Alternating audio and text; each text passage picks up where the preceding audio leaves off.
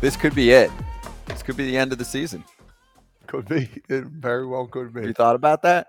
No, we talk all year, and this is it. November 1st, Wednesday, FT Live, Braun Frazier, AJ, Kratz, and the Texas Rangers are 1 win away from their first World Series title in franchise history. But before all of that, how was everyone's Halloween? Did you guys have fun? Did you guys end up dressing up, Kratz or AJ? I know Todd Father did. We're going to show his works in a sec. AJ, your kids don't make you dress up? They're too old? No, dude, my kids are old. Yeah. I mean, my they're kids, not that old. my They're in kids, high school. my kids went through the phase already where they dressed up, then they thought it was uncool, and then they dressed up again. All right, well, Travis Kelce in the house. Look at Adam Jones. Holy, I love that. Who the hell is that guy? Ronald McDonald? That was me, baby. Did you work the drive-thru at McDonald's? Yeah, I did. My gosh. I know. Praise, how many Halloween dresses did you have? Two, baby. Hey, we get into it over here, bro. We're not scared over here. We get after it. And Jason Kipnis was on the World Series postgame show with us, but before that, he played. What's the King Triton? King Triton. Triton. For his niece. The holidays, man. Have some fun with it. This is what it's. I wore a super bright orange sweatshirt and got comments on the plane that I was on. They were like, "Oh, Halloween sweatshirt." I was like, "Yeah, sure." The two big guys, they could be such good costumes and people or characters. Like, could your size, like, it would be unbelievable. Like, I can. Kratzy and AJ, you look good in a lot of different costumes. Kratz, you could have been like Thor, like Syndergaard or something. I would like to have been Mr. Clean. Oh, yes, solid. Yes. AJ, have you ever had a good costume? Yeah, I used to dress up with my kids when they were younger, but now they're too cool to hang out with Dad dressed up. So now I just don't worry about it. Not cool. Now I'm the driver. With you, AJ. I'm the driver now. I drive them. You could drive me too. Okay. Yeah, it's not that fun. I guess you could dress up as a chauffeur. But anyway, let's get to World Series biz. Let's charge the damn mound, shall we? And AJ, I think you should kick this off because we spoke about this game right after it happened for about 30 minutes, and we talked about this guy, but probably not enough. So, who was the unsung hero of Game 4 for the Rangers? Heaney giving them 5 innings. It sets them up yesterday. Now it helped they were winning 10-0, but Heaney giving them 5 innings, and then Heaney set them up for today in case of all defaulters, and Bruce Bochy has all his A relievers to go to today. I still don't know why he brought Leclerc in with a 6-run lead. Even Will Smith, I don't know if you guys saw the video of him going like, "What the fuck are you doing? Leave me in." But, 6-run lead, veteran reliever, figured he could get one more out, but Bochy didn't think so. So for me, it's Heaney. There's no doubt it's Andrew Heaney, what he did, how he was able to give them 5 innings, and get them through some spots and save the guys for Game 5 and possibly going farther if it gets past Game 5. That's a good call. Yeah. No, because listen, and you see it from the other way. Like the Diamondbacks, they didn't waste any time of getting guys in and out of there, and it hasn't been seen where a guy comes in and throws that many innings. John Gray came in. I think he threw 3 innings the other day, and then you got this guy stepping up. I think that's a great call by AJ because that saves the pitchers. That saves the bullpen, I should say, not the pitchers, the bullpen. And now you got all your horses going into Game 5 here too as well. So it's looking pretty good for the Rangers. Crazy things have happened. They're missing 2 guys, so we'll see. Rarely can a team in a situation like this lean. I mean, baseball, it's a team sport. But the Diamondbacks season right now hinges on Zach Gallen. What Zach Gallen does after what happened last night, the overhit on what we thought was going to be the amount of pitchers used, I think it was 13. And when you use that many pitchers, both sides, I get it. The Diamondbacks didn't use their top 3 guys, and the Rangers kind of used Leclerc. I mean, they used him, but not excessively. Tonight, it's all about how Zach Gallen picks up what the bullpen couldn't do last night at all. What about the injuries? So no more Scherzer for this round. We saw Brock Burke appear and eat up some innings. Obviously, had some trouble there. Whatever. They won the game. And then Ezekiel Duran replaces Adolis Garcia, who actually had a little speech for the team, apparently, that they liked. And, he was pissed that he doesn't get to kind of finish this ride with them, but said, finish it for us. Oh, Travis Jankowski, by the way, was a nice little game for Texas. Couple knocks. I mean, he's going to handle things out there. He doesn't have the Adolis arm, but he's fast as shit and actually can be a pain in the ass on the bases, too. Yes. Listen, can we go he back? floats. Go ahead. You got it. Oh, can we go back to that second inning? How big that was? They got the His knock up the middle. Not even that. I want to go to Leotis Tavares, like the single that kind. All right, the wild pitch. They got the one run, but if we're looking for another guy that kind of kick-started that inning in the middle of the inning, that was a huge walk. And then Travis comes up with the big single. I mean, those are two monster bats there from the bottom of the lineup, and then Simeon triple. Then at homer. I mean, 5-0. That was game over right there. So I think that was the biggest play of the game. All right, nice. You get the wild pitch, momentum swings your way, but man, you get up to that top of the order, and all of a sudden Marcus Simeon takes off and starting to dominate like we know he can. Two guys right there, unsung heroes, especially in that game 4. Yeah, and then Seager. Why are we pitching to Corey? That was my big theme last night. Someone else has to beat me from Arizona. And it doesn't matter if it's a lefty or righty pitching. No, they actually said something. Did you guys hear that when he hit the homer and then he went back into the dugout and they picked someone up saying something about a lefty? They were like, "Oh, they gave you a lefty" or something like that. They're like, "The lefty." Did you guys hear that? The mic picked it up in the dugout on Fox. I didn't hear it. It was great. They're like, "Oh, cool. They think they can get you with a lefty." It was like what you mentioned, Kratz. Same thing with Yordan Alvarez. Oh, okay. Let's bring in the same, middle lefty reliever to try and get Yordan Alvarez. How's that been working out? Not well. And when he hit that, I was like, "Oh, that's in the gap." And then it was like, "Oh, it's got to get up." Oh my! It almost hit that like second level that they have up there in Arizona, there in deep center. I mean, it was crunched, and I just don't understand. Yeah, I've said this till I'm blue in the face. I don't understand how you can keep just bringing in guys that are not good matchups. Don't bring those guys in. They set it up for you with how they set their lineup. If you think Carter is going to be the guy that you're going to get out in that situation because he's got one hit against lefties, fine, but you cannot let Seager beat you. But hey, you know what? On to the next MVP trophy for him. True. Also, I'm wondering how much we should be talking about home field advantage in the playoffs these days, because it hasn't been a factor in our game, it feels like, for a while. And even when it felt like it was going to be a big factor, we talked up Philly a lot. They end up losing 2 games at home to Arizona to lose that series. So here's your updated math, AJ. Road teams in the playoffs are 25-15. And actually, if you take out the Rangers, it's 500 because the Rangers are freaking 10-0 on the road. But still, 25-15 on the road? I kind of feel like maybe I want to play on the road. Maybe there's less distractions. I don't know. I mean, that's massive. Usually there is less distractions on the road, especially in the playoffs, because you get less ticket requests, you get less things. And the traveling secretary, the team director of team travel, whatever they're called now, they usually take care of the families. They do all the plane flights and they do all the hotels. And it's much easier when you're at home. You got people calling you, "Hey, can I get tickets? Can I get tickets?" You're like, "Hey, look, you didn't ask me a month ago. No chance." So I think home field advantage in baseball is probably the most overrated thing there is. I mean, ask the Houston Astros, who were under 500 and still won the division, but it is not as big of a deal as home ice in hockey, home field in football, home court in basketball. It doesn't get swayed as much because every team still has the advantage. And people say, "Oh, you get to bat last," but if you're losing by 10-2 in the ninth inning, does it matter if you hit first or last? I mean, that doesn't really matter. So for me, it's always kind of been like that. I think it got blown out of proportion a little bit, but home field doesn't mean a whole lot in baseball. Yeah, I'm with you.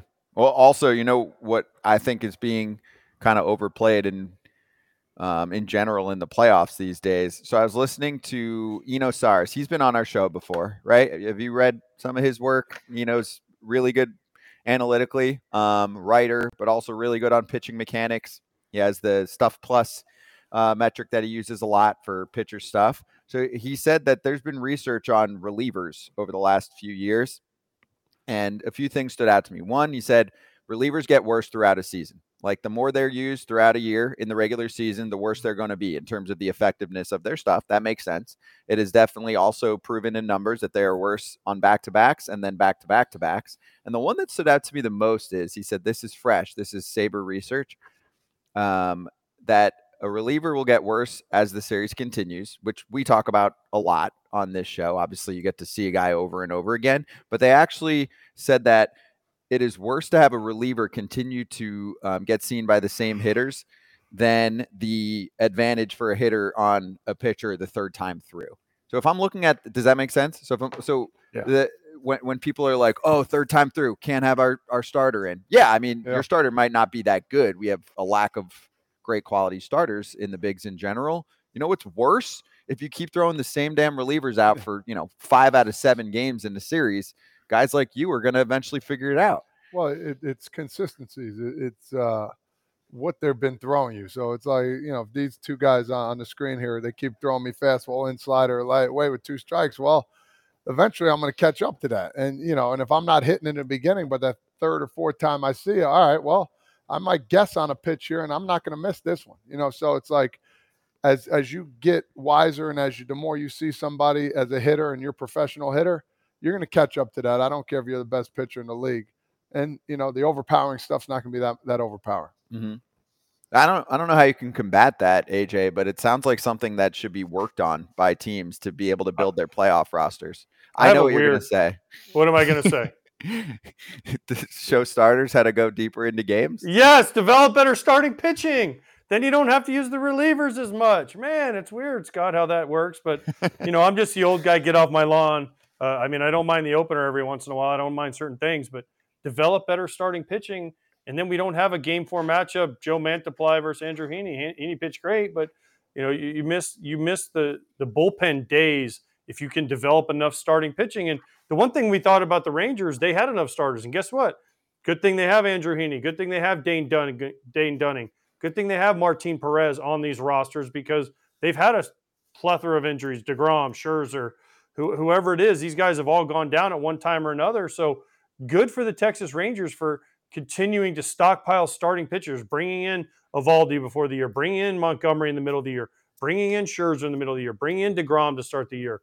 I mean, these are all starting pitchers that have done stuff for them and help them get to this point.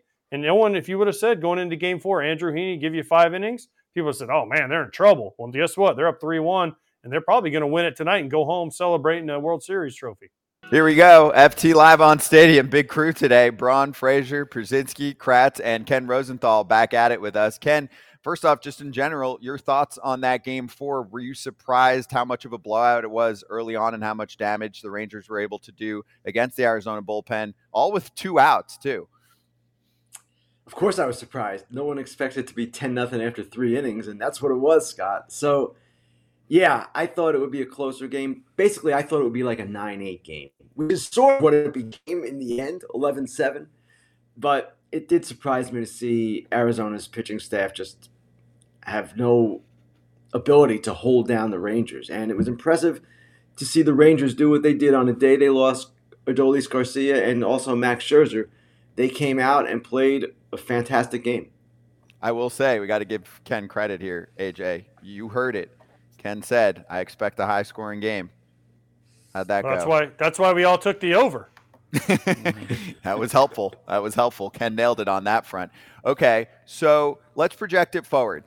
Game 5, we've got the starters flipping back with Eovaldi going up against Zach Gallen. I know these guys have their own questions. The main theme that I keep bringing up is the best hitter, and especially the best clutch hitter right now in the sport. I guess you could make a case for Yordan Alvarez, but besides him, Corey Seager. I mean, the dude is incredible in October. He's done this in a prior World Series as well.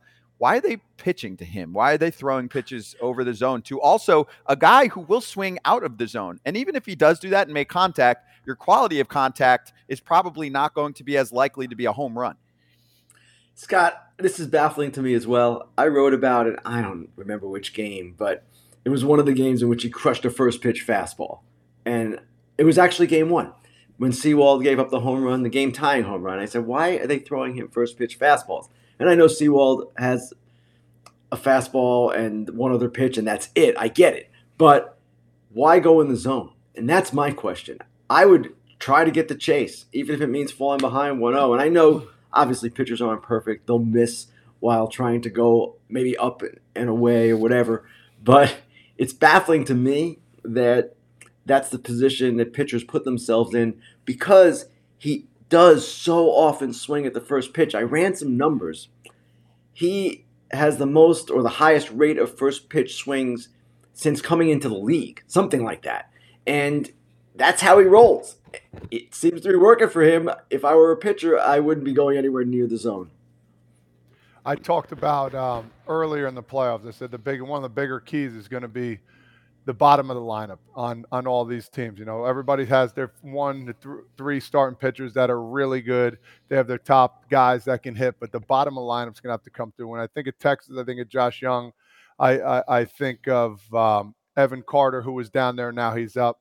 Now you got a guy like Travis Jankowski who's got to step up for Garcia, you know, being hurt. So for him coming up big there yesterday was unbelievable. Talk to us about that bottom of the lineup and, you know, how surprising it's been. Well, they have a very deep lineup 1 to 9, especially when Garcia is healthy. It's one of their trademarks, their hallmarks. They are very deep offensively. They can do a lot of different things with a lot of different players. Leody Taveras is the guy who bats ninth for the most part, and he is an interesting offensive player. He can do some things. He's drawn some big walks in this series. He can hit the ball out of the park, and he's hitting ninth. So Jankowski yesterday, obviously replacing Garcia, he's not going to be able to do that. He's got 10 home runs in his career and about 1,500 at-bats. Garcia had 8 home runs in the postseason before getting hurt. But Jankowski is the kind of player that I know you guys like. He can do a lot of different things. Offensively, defensively, base running. He is a dynamic guy who can really help a team win in any number of ways. And yesterday you saw his first 2 at-bats, 2 out hits, and 1 drove in 2 runs. So good for him. He's had a long journey. He's been kind of a journeyman in his career, but he has been well-liked and respected wherever he's been, and that's the case in Texas as well. And that speaks to their whole team.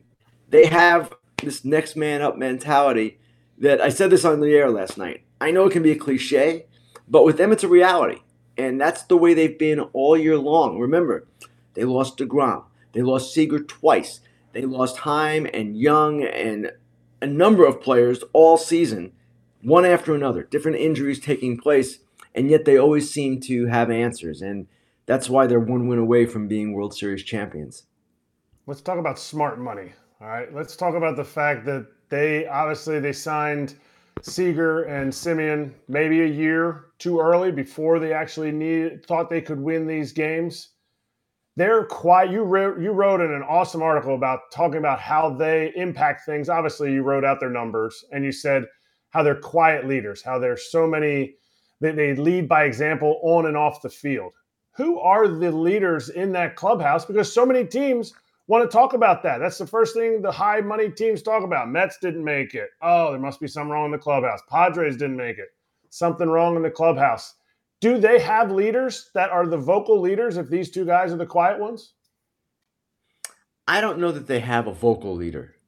They have these 2 guys who are stoic and lead by example types. Now, obviously they can pull a player aside, and I'm sure they both do that from time to time, but they are definitely in the lead by example category. Garcia is not necessarily a leader, Eric, but he is like a glue guy in that room. He gets along with everyone. He has and brings a lot of positive energy that the players all talk about. He is beloved in that clubhouse. And then you have other guys like Garver and Heim who are just solid professional players, and there's leadership in that as well. So I don't know that they have the guy. They've got a manager who's a great leader in his own right with his calm demeanor and the way he just handles a game and sees everything and just keeps things under control. So it's not necessarily one guy the way I see it, but those 2 guys, the most interesting quote I thought in the article was from Travis Jankowski, who said, "They make our rookies better. I wish when I was a young player, I had that kind of example to follow. It's like, watch us, watch the drive that we bring every day, watch how we go about our business. And that's the way Marcus Semien and Corey Seager are. Marcus Semien never misses a game, right? He has missed, I think, 4 games the last 5 years, something like that, not counting the shortened season.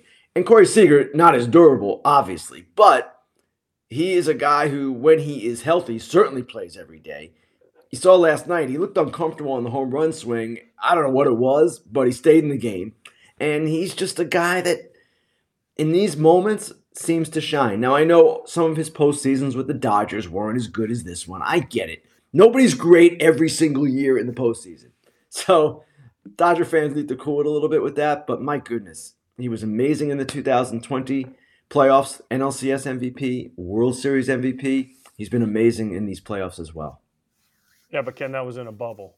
2020 was in a bubble. It doesn't count, right? That's what people say. Yeah, right. Some could argue, AJ, that was even a more difficult circumstance. I know it was the shortened season, and the Dodgers will never get past that until they win one in a full season. But there were challenges that season that obviously were unique in the game's history. Okay, so Ken, I know we're talking heavy Rangers because they're 1-0 away, but how do the Diamondbacks get back into this series? Besides Zach Gallen going out and throwing a gem, what else do the Diamondbacks need to happen in order to make this go back to Texas and maybe get it to a 6 and a 7? AJ, they're an interesting team, right? We saw them fall behind the Phillies 2-0 and 3-2 going back to Philly. Last night they're down 10-0. They make it 11-7. They have this quality about them where they don't seem to certainly quit or die or whatever word you want to use, which is good. Gallen, it starts with him, obviously. It always starts with the starting pitcher. The one thing I've noticed watching this team play, and I hadn't done it in person much until this World Series, they lack that middle of the order thumper, the guy that you're really afraid of. The middle of the order for them it's Walker, it's Pham, it's that kind of player, which is a good player. Christian Walker and Tommy Pham are really good players, but they're not exactly what you want in that spot. They're not Corey Seager. So they've got to get back into it with starting pitching, number one. And they have to produce some timely hits. And last night, late innings, they kind of got going. So I don't rule them out. I don't rule out this going back to Texas. And if you get it back to Texas, it's the same logic that applied when they went back to Philly. See what happens. So do you wear a different suit tonight with the chance that there could be some champagne on it, or do you have a rain jacket that you're going to put on? There's no rain jacket, Eric, and this is an issue. Certainly when you go into a post-game clubhouse after a playoff victory, any playoff victory really, you risk the possibility of getting champagne on your suit. Champagne's not that big a deal. It can be dry cleaned. Gatorade, colored Gatorade is a bigger deal. And then years ago, the Nationals had a chocolate celebration. And I actually have a photograph of myself interviewing Bryce Harper. Max Scherzer pouring chocolate on Bryce's head. And that chocolate got on my suit, and that ruined the suit. So I'm not so worried about tonight, but yeah, there's going to be some action if it happens. Right, if it happens. Do you think that from the bullpens, teams will look in the offseason at what Texas had and say, hey, maybe their bullpen was not great during the regular season, but they got into the playoffs, and because they have starters that they were able to utilize in those spots, it helped obviously pick up the pace. And here's the key that we were talking about in the last segment. You're looking at those guys for a few innings versus an inning of the Arizona Diamondbacks relievers that we saw yesterday that they've already seen a couple times in the series that they'll probably see again. I mean, the main point I brought up, who's a colleague of yours, is Cyrus mentioned some research that it is actually more of a disadvantage if you're in a long series in the playoffs and your relievers continue to get looked at versus the third time through for a starter. So I took that a step further as, hey, if I've got more starters that are like back-end starters, but they've got stuff, or even a number 3 starter who's just coming back from an injury like John Gray, I throw him in there for a few innings. They're only getting one look at him then maybe again in game 7. Just feel like it's not the same script over and over again if you're in control. Do you know what I'm saying? It's a good point, Scott. And makes a great point as well. I hadn't considered that the third time through is less of a risk than seeing these relievers over and over again. It makes sense if you think about it. The Rangers are a little bit unique in that they loaded up on starting pitching. remember, they signed DeGrom for starters. They also signed Heaney and Nathan Eovaldi. Then when DeGrom got hurt, they traded for Jordan Montgomery and Scherzer. They are in a good position. They already had John Gray. So when it came to this situation, even without DeGrom, once Eovaldi got healthy, they had a surplus. And they could put Heaney in the bullpen. They could put Dunning in the bullpen. And ultimately, they could put John Gray in the bullpen as well. And Heaney summed it up really well when I spoke to him about this earlier. I asked him, hey, is this bothering you? You signed a 2-year, $25 million contract to be a starter, and you're a reliever. He became a reliever in September after Eovaldi returned from the IL. And he said, listen, this is the way the game works. During the season, the regular season, a team needs 8 to 10 starting pitchers. During the postseason, that number could reduce to 3, maybe 4. So what do? You stick some of those starters in the bullpen and you make it work that way. Not all teams have that depth. We saw Ryan Nelson last night for the Diamondbacks. Turns out they had some depth that they didn't really necessarily think was going to be as good as the relievers that they had in a closer game. But Ryan Nelson pitched really well over a length of time. So if you have that depth, it's the way to go, no question. Put some starters out there. It's just hard to find teams that have that kind of group. And starters are expensive, right? I mean, yes. It's much cheaper to have a reliever. And, we see some teams like the Rays who do a great job in the regular season of bringing relievers out of nowhere into a prominent role, which is great. I look at Chris Young leading the Rangers right now, and I wonder if he's going to start a trend for people in that spot. I mean, Craig Breslow is a former pitcher in the bigs. Are we going to get like this wave again of players that kind of hop into front office and lead the charge? Obviously, you have to be able to communicate with many different types of people these days, more than ever, probably, to speak different languages of, players, coaches, analytics office, R&D, whatever you want to call it, right? I'm wondering if people are going to be looking for a Chris Young out there in his style. The Red Sox just did. You mentioned it, Scott. They hired Breslow. And Breslow, of course, is a former Major League pitcher like Chris Young. So, obviously, it's a copycat game. We know that. And I would expect that teams will look for pitching expertise, as probably they always have. The greater question for me is how do you bring back the starting pitcher? And we talked about this a little bit yesterday. The commissioner has addressed it. The obvious way is to reduce the size of a staff. That way you need more innings out of your starters because you don't have as many pitchers to go to. This needs to happen. And last night was, by today's standards, not an unusual game. But really, by the breadth of history, when you look at the game over the decades, it's a very unusual game. And it's not a healthy thing for the sport. Just kept running out relievers, and cycle through that way. And really, both teams were kind of in that position. Obviously, the Rangers got more length out of Heaney. But Tyler Kepner wrote a really good article today in The Athletic, essentially saying this is not what a World Series game should be about. I would like to see the game get back to the point where starting pitching is valued again. And yes, it is more expensive. But you know what? You'd rather buy a ticket to see a good starting pitching matchup than a bullpen game. So maybe you get the money back that way. Ken, speaking of the bullpen, were you were at the game last night? Do you have a full makeup crew before the game? Because I'm just wondering. AJ. There's a picture of A-Rod, and I thought that maybe before A-Rod gets his team, that you're in that chair before your one camera hit the first pitch. Could this have been you before? No. I do my own makeup, and yes, I do apply it. And guess what? I'll give you a little secret, AJ. I apply it underneath the stands, so nobody can see me. So nobody can put it on Twitter or X or whatever you want to call it. So then, if nobody can put it on X or Twitter or whatever you want to call it, AJ Przinsky can't throw the picture up on Foul Territory and make fun of me. That's the high motivation. Wow, that's actually brilliant, Ken, because you know how many times that I've been at ballparks and I have to like go into the bathroom and there's just a ton of people like, "What are you doing, dude?" And I'm like, "Hi, I'm going on TV. Sorry about it." So they're like, "What are you putting on your face?" I have one funny story about this, guys. This is a funny story. I'll leave with this. So the makeup case, it looks like, or not unlike, a can of tobacco, spitting tobacco, or chewing tobacco. And one year I have it in my back pocket, and I'm walking around batting practice or whatever, and Brian Cashman says to me, "Hey, you're chewing tobacco?" Because he's looking in my pocket and sees the case, which is roughly similar to the chewing tobacco case.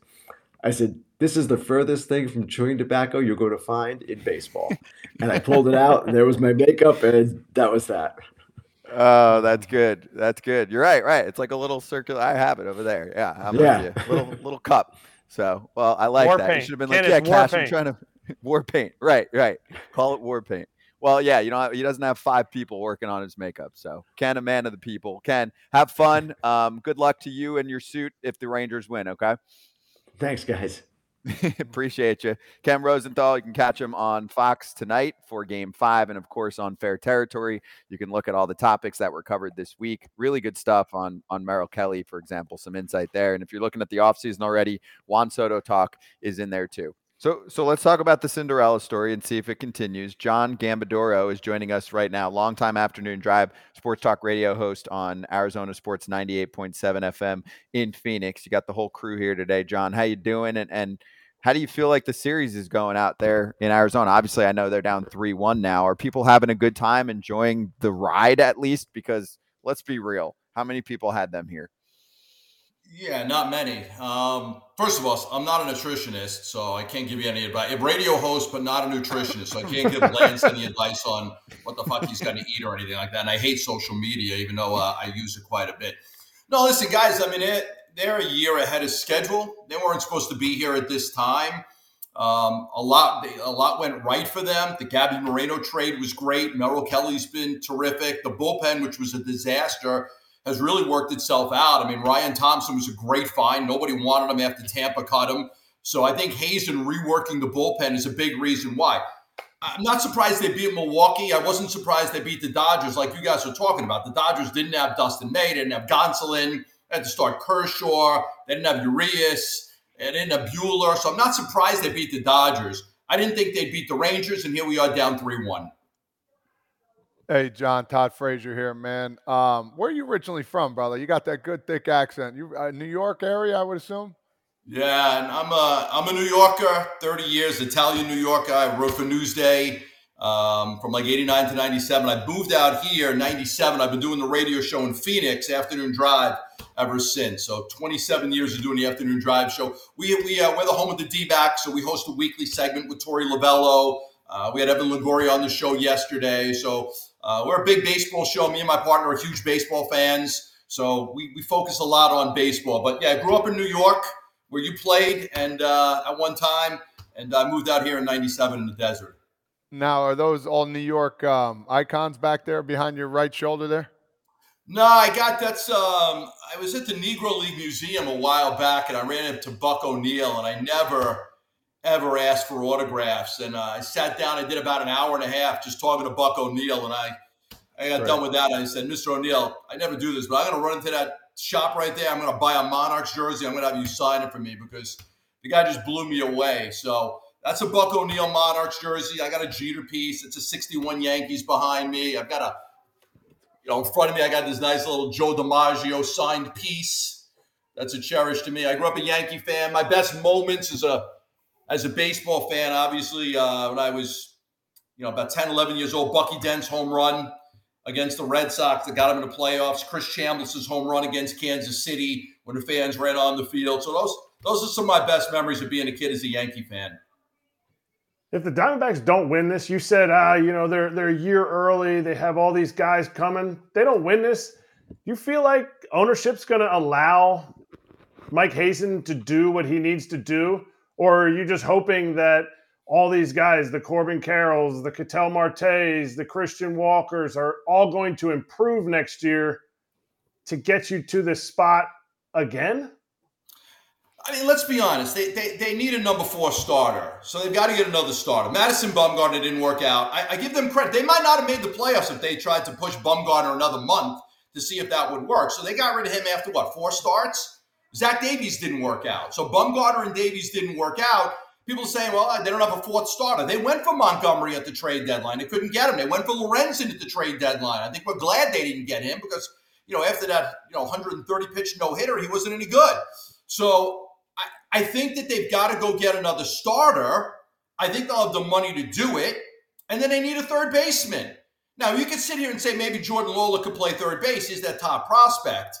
But, Longoria is going to retire very likely, and Rivera's not the answer. They're set at catcher. I still think they're set at first base. Walker's still a good player. They're set at second. They're set at short. They're set in left, center, and right. The problem is third base and starting pitching. So they've got to go out. They've got to add a starting pitcher, another quality starting pitcher, and they've got to go get a third baseman with a little bit of thump. And I think that they'll have the money to do it. Look, let's be honest. I mean, they got, 3, 5, 6 home games here. They're charging $750, $850, $1,000 a ticket. They're making a lot of money during this postseason. I think Ken Kendrick will spend that money to upgrade the baseball team. You hope, right? You're hoping. We hope. Yeah, we hope. You're hoping. Because there's been some owners that don't necessarily do that. But John, my question is we're still in this year. We're already jumping ahead to next year like the series is over. How do the D-backs win tonight, win Game 6, win Game 7, like they did in 2001? How do they come back from the deck and figure out a way to win this? You got to get to Kelly. Gallen. Listen, Gallen's pitched about 240 innings this year. I mean, he's way above what his previous high was. 40, 50, 60 innings more than what his previous high is. So I think he's wearing down. He pitches better at home.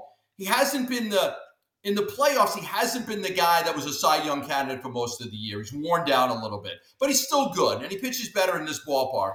Merrill Kelly, guys, I mean, I don't know. Has there been a better starter in the playoffs than Merrill Kelly? I don't think Texas wants to get to him in Game 6. He's fantastic.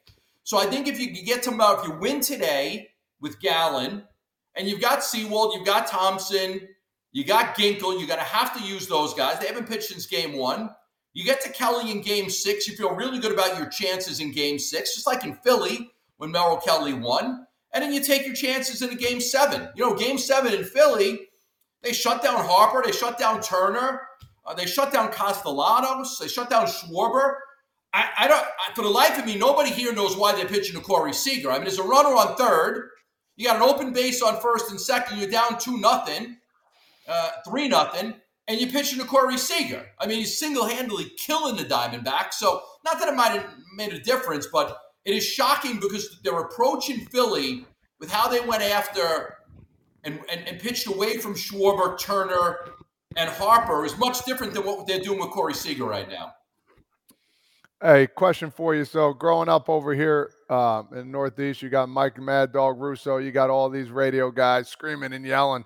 My question to you is out in Arizona, how have the fans been calling in? How's the questions been this past month? Anything different from the usual norm? No, I think the fans are pretty jacked, man. They've sold out every one of these games. They just, it's a different market because, like my kids growing up here, they're Diamondback fans.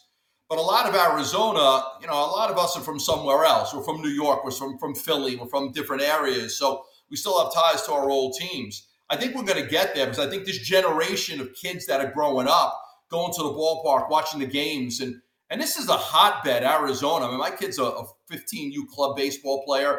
This is a hotbed for kids playing baseball. So there's a lot of love for the sport of baseball here. The Suns, they may win the championship this year. They were in it a few years ago. They lost to Milwaukee. They were the first. So everybody loves the Phoenix Suns. But I think that this Diamondback team, and I think it's the way they play the game, right? I mean, 3 sacrifice bunts in one game. I talked to Longoria yesterday. He said he laid that sacrifice bunt down by himself, stealing bases. It's a little bit of a throwback team with the way they're able to play small ball, move runners over, get sack flies, speed, taking first to third. So I think it's a team that a lot of people like, even in the country. I don't think you can not like this Diamondback baseball team. They play the game the right way. No, it's a fun flavor to watch, fun brand of baseball that they're doing. And I think there'll be more teams that play that way and look for players like that and look to build their team that way. So we have Paul Sewald. Go ahead. No, I think you're right. I think that it might be a blueprint for some of these teams that can't spend $250 million on a payroll to say, look at what the Diamondbacks have done. Tampa was a great example of how to build a team the right way. But I think what the Diamondbacks have done here, and especially locking Corbin Carroll up a long time, I think you're right. I think it could be a blueprint for some of these teams to say, look at the way they play the game. If we get players like that and we do it the right way, we might be able to win, even though we don't have the Diamondbacks have about $120 million payroll. They can't compete with the Texas, Philly, and the Astros and some of these teams that they're in the playoffs with, the Dodgers, but they built this team the right way. How are they, and how are they talked about from an attendance perspective? Obviously, now in the World Series, you're going to sell out. You better sell out in any city, and the crowd was great yesterday, and it was talked about a lot on the broadcast too. They stuck around. I mean, it's 10-0 in the third inning, but they stuck around for a while and got a little bit of a show later on in the game. But Paul Sewald, who's probably the best interview on that team, is on with us every few weeks. And I remember, I think it was the end of the season when they were in a playoff push. He was like, we got to get a little more fan support. Like, let's go, guys. So how do you think it's perceived out there? And also, does any of it have to do with the ballpark? I mean, I've been out there. It's a nice ballpark. It's been around for a minute at this point, right? They built it too big. I mean, Jerry Colangelo, when he built the team, he told me at the last minute he added 10,000 more seats. They were going to be about a 38 to 42,000 seat stadium. They bumped it up. I mean, they were 48,000. It's too big of a ballpark. They've got to do something. It's 25, 26 years old now. So they need to do something. I would love to see them just, tear down a lot of it, make it a much smaller ballpark, much more confined. I think a good sign was the Dodger series. Usually we've got about 35, 40% of the fans are Dodger fans that come here. I mean, if you guys were at Game 3 here in Arizona, less than 5% of the fans were Dodger fans. So this team is special. The 2001 team that won the World Series, they had some success for a couple of years after that, and then they really struggled. It's tough here because you've got all four major pro teams. You got Arizona State. People will support you if you win, but they're not going to support you if you don't win. You're going to lose 110 baseball games. You're going to have 18,000 on a Tuesday night out at the ballpark. That's just the way it is. I hope this team is, and I think that they're a special team, that you're going to see a big increase in season ticket sales for the next few years. And I think that the game changing too, right? I mean, I'm old school. I didn't necessarily want all the changes, but 2.5 hour baseball game is in line with what a basketball game is or what a football game is. So I think people are liking the fact that they can come to a baseball game and feel like, okay, I'm going to be out of there in 2.5 hours. A younger generation, I mean, I'm fine sitting through a 3.5 hour game, but younger people don't. I think those changes will help people want to be here as well. Is this the night that it ends, or do they keep it going after tonight? I wouldn't count them out. If Kelly was pitching tonight, guys, I would tell you that they're going to win. I mean, I have all the faith in the world in Merrill Kelly. He's a horse on the mound. He's got an unbelievable repertoire. He's throwing 5-6 pitches. He gets ahead of you. Forget it. I mean, you're not going to get a hit off of him. I think that Gallen will deliver tonight. I think that Torrey knows he's going to have to use Thompson, Ginkel, and Sewald. And if he has to use them earlier, he's got to use them earlier. I kind of thought maybe yesterday, once things got a little rocky, that maybe he should have used those guys early instead of saving them for late. I mean, you could have had Thompson come in a third inning and pitch 2 innings. I mean, that was a must-win game, I think, in many ways. I'll say they'll win tonight and get it to Game 6 in Texas.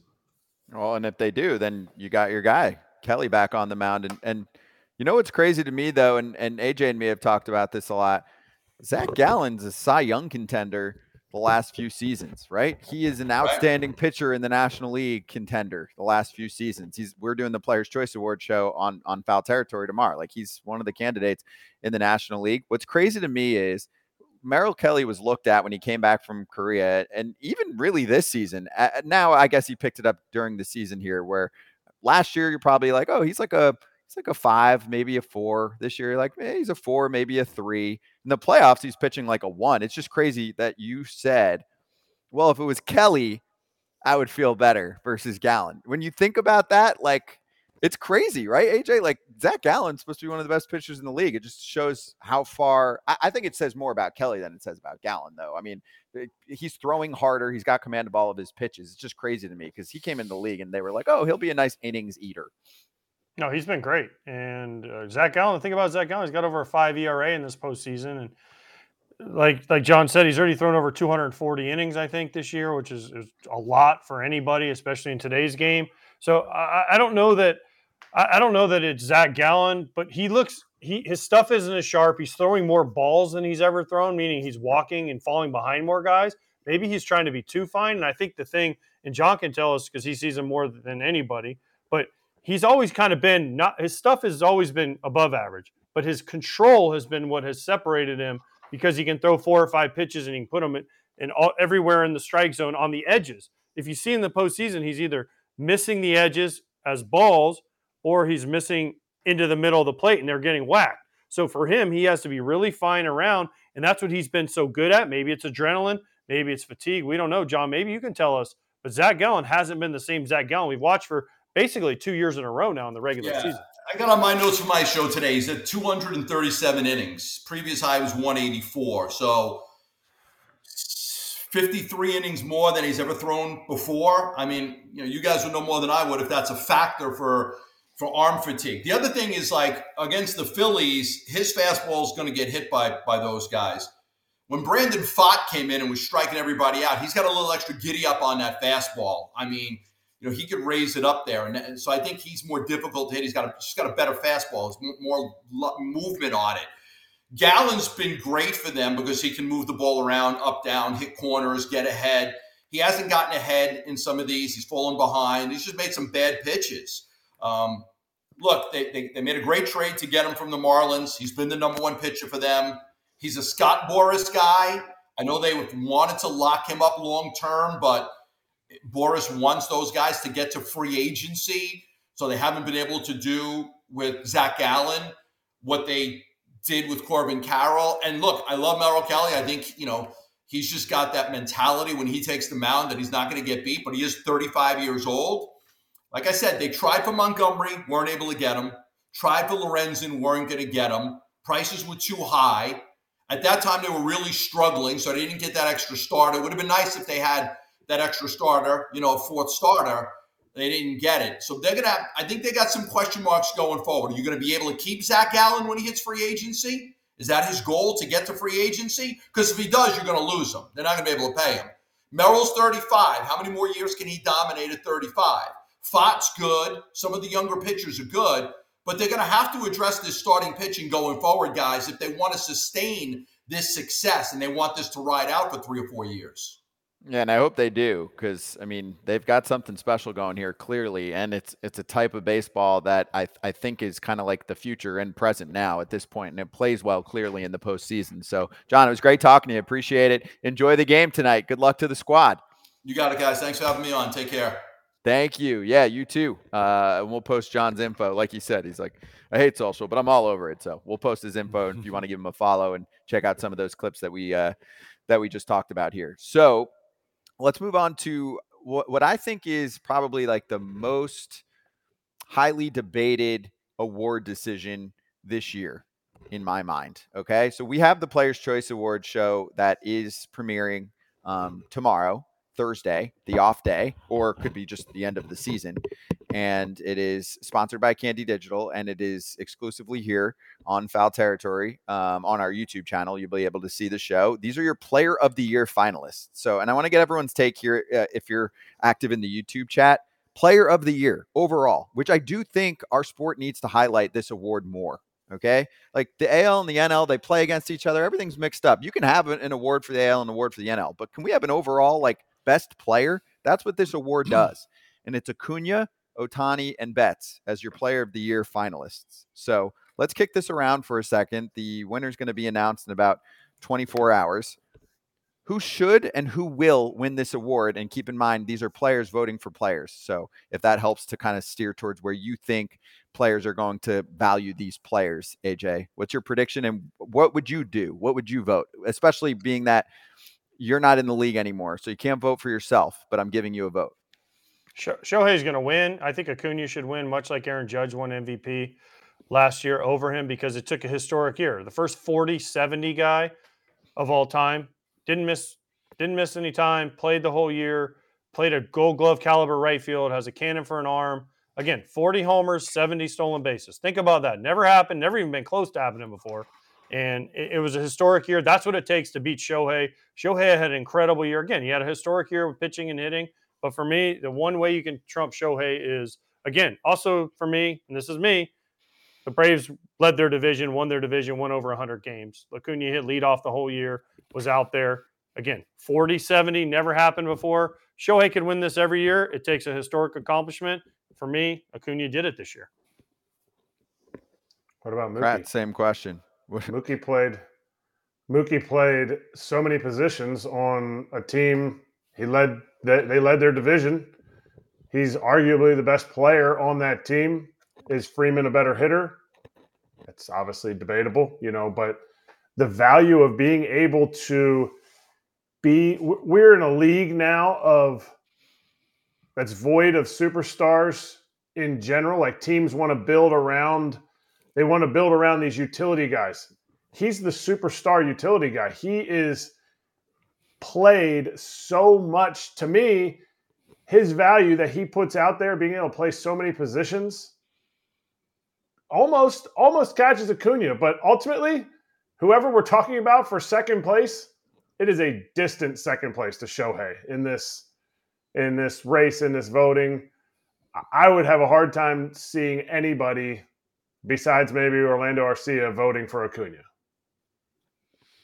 Yeah, I think it comes down to two players, and I think as we talk about this again, it's the player's choice. This is between players that you play against them all year long, you battle against them, you're in the trenches.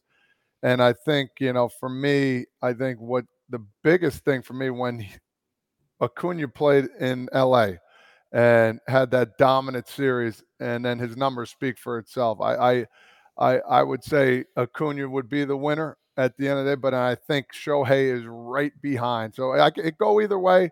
But what Acuna did against one of the top teams and top players, and the numbers he put up historically, I think that bodes him well to be the outstanding player. You would have voted for Acuna over Shohei? Yes.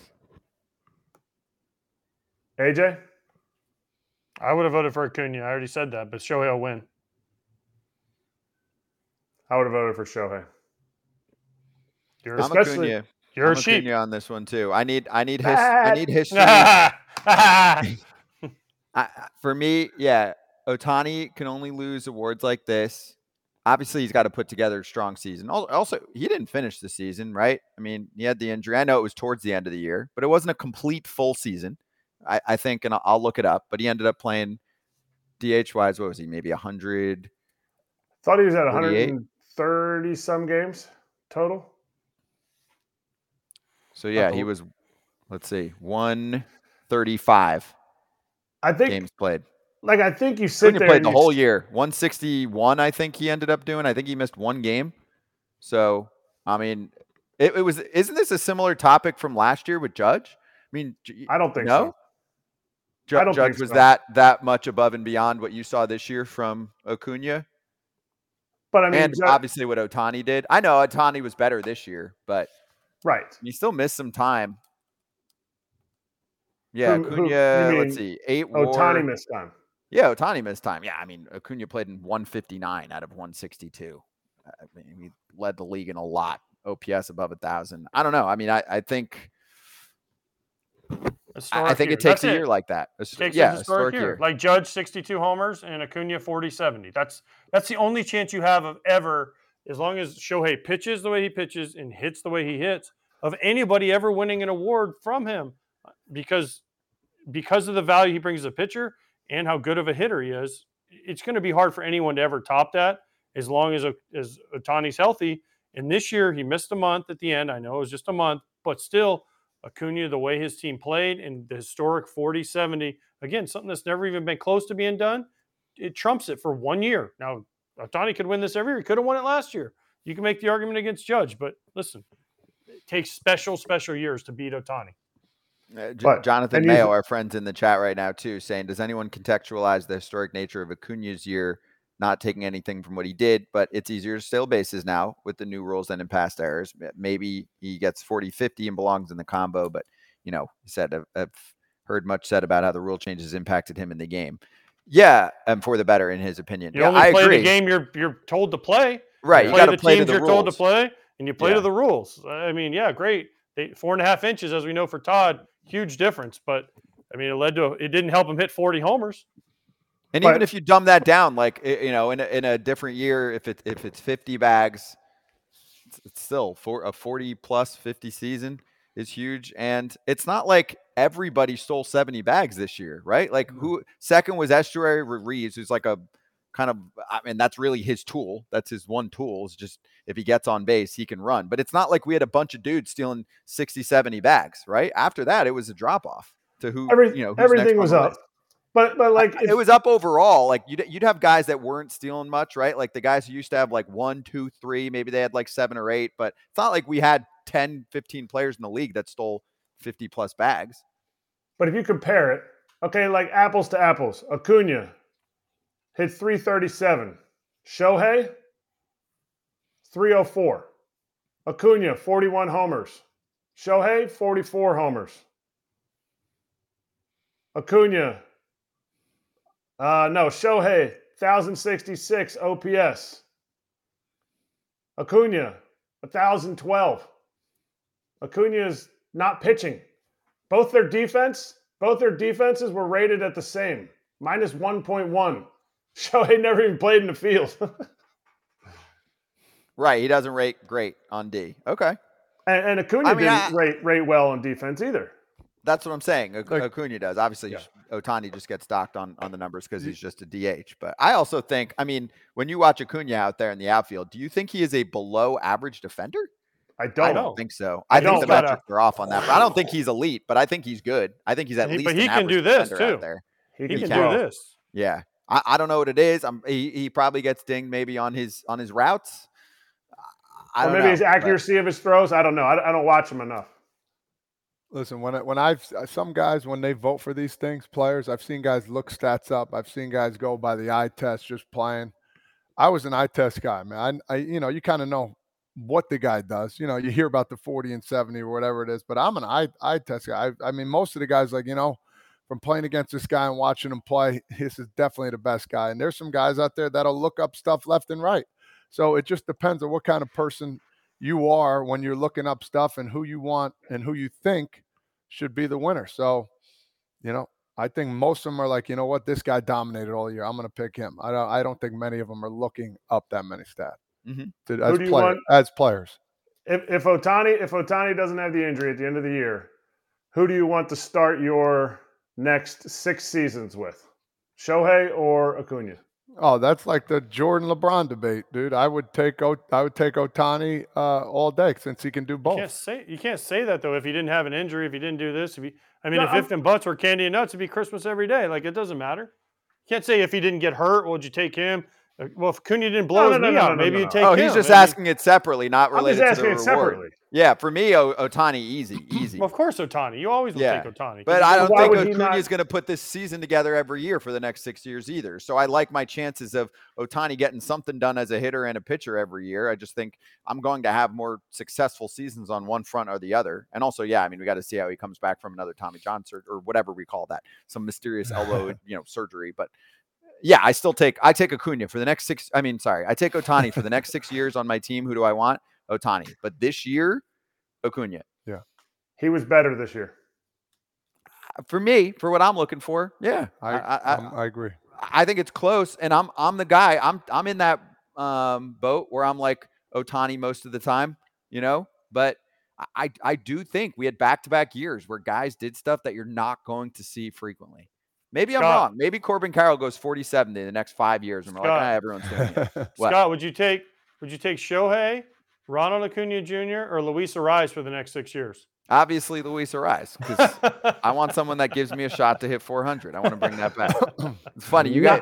He makes me seem like I'm like the old man, and I hosted the analytics show on the MLB channel back in the day. So I'm having an identity crisis. But on that note, are we role playing now? Not without you there. Yeah, exactly. I'm not here. Watch our Players' Choice Awards show special November 2nd, which is tomorrow, 7 o'clock Eastern time, premiering on the FT YouTube channel, which is right here, so you don't have to move. You can just stay on here. And also, Candy is your official destination for MLB digital collectibles. That show is sponsored by Candy, and they'll have some cool artwork involved with some of their digital cards that you can see in that show. You can collect, buy, sell, and earn rewards like meet and greets with MLB stars, game use gear, signed memorabilia, all involved there. And as a special offer for the FT fam, a free team pack for you. Okay. You got to go to go.candy.com/pack for a free team pack. Go.candy.com/pack. Or if you're watching right now, the QR code is on your screen. Smash that. And you'll also see the link in the show notes on YouTube and on Pod. All right. So we're going to finish strong here. I've got one that I've actually been saving up for a while that I feel like is good timing. I mean, technically I could wait one more day, but I'm going to show it to you guys so that we can at least get a look at how funny it is to try and predict in our sport. So let's slap.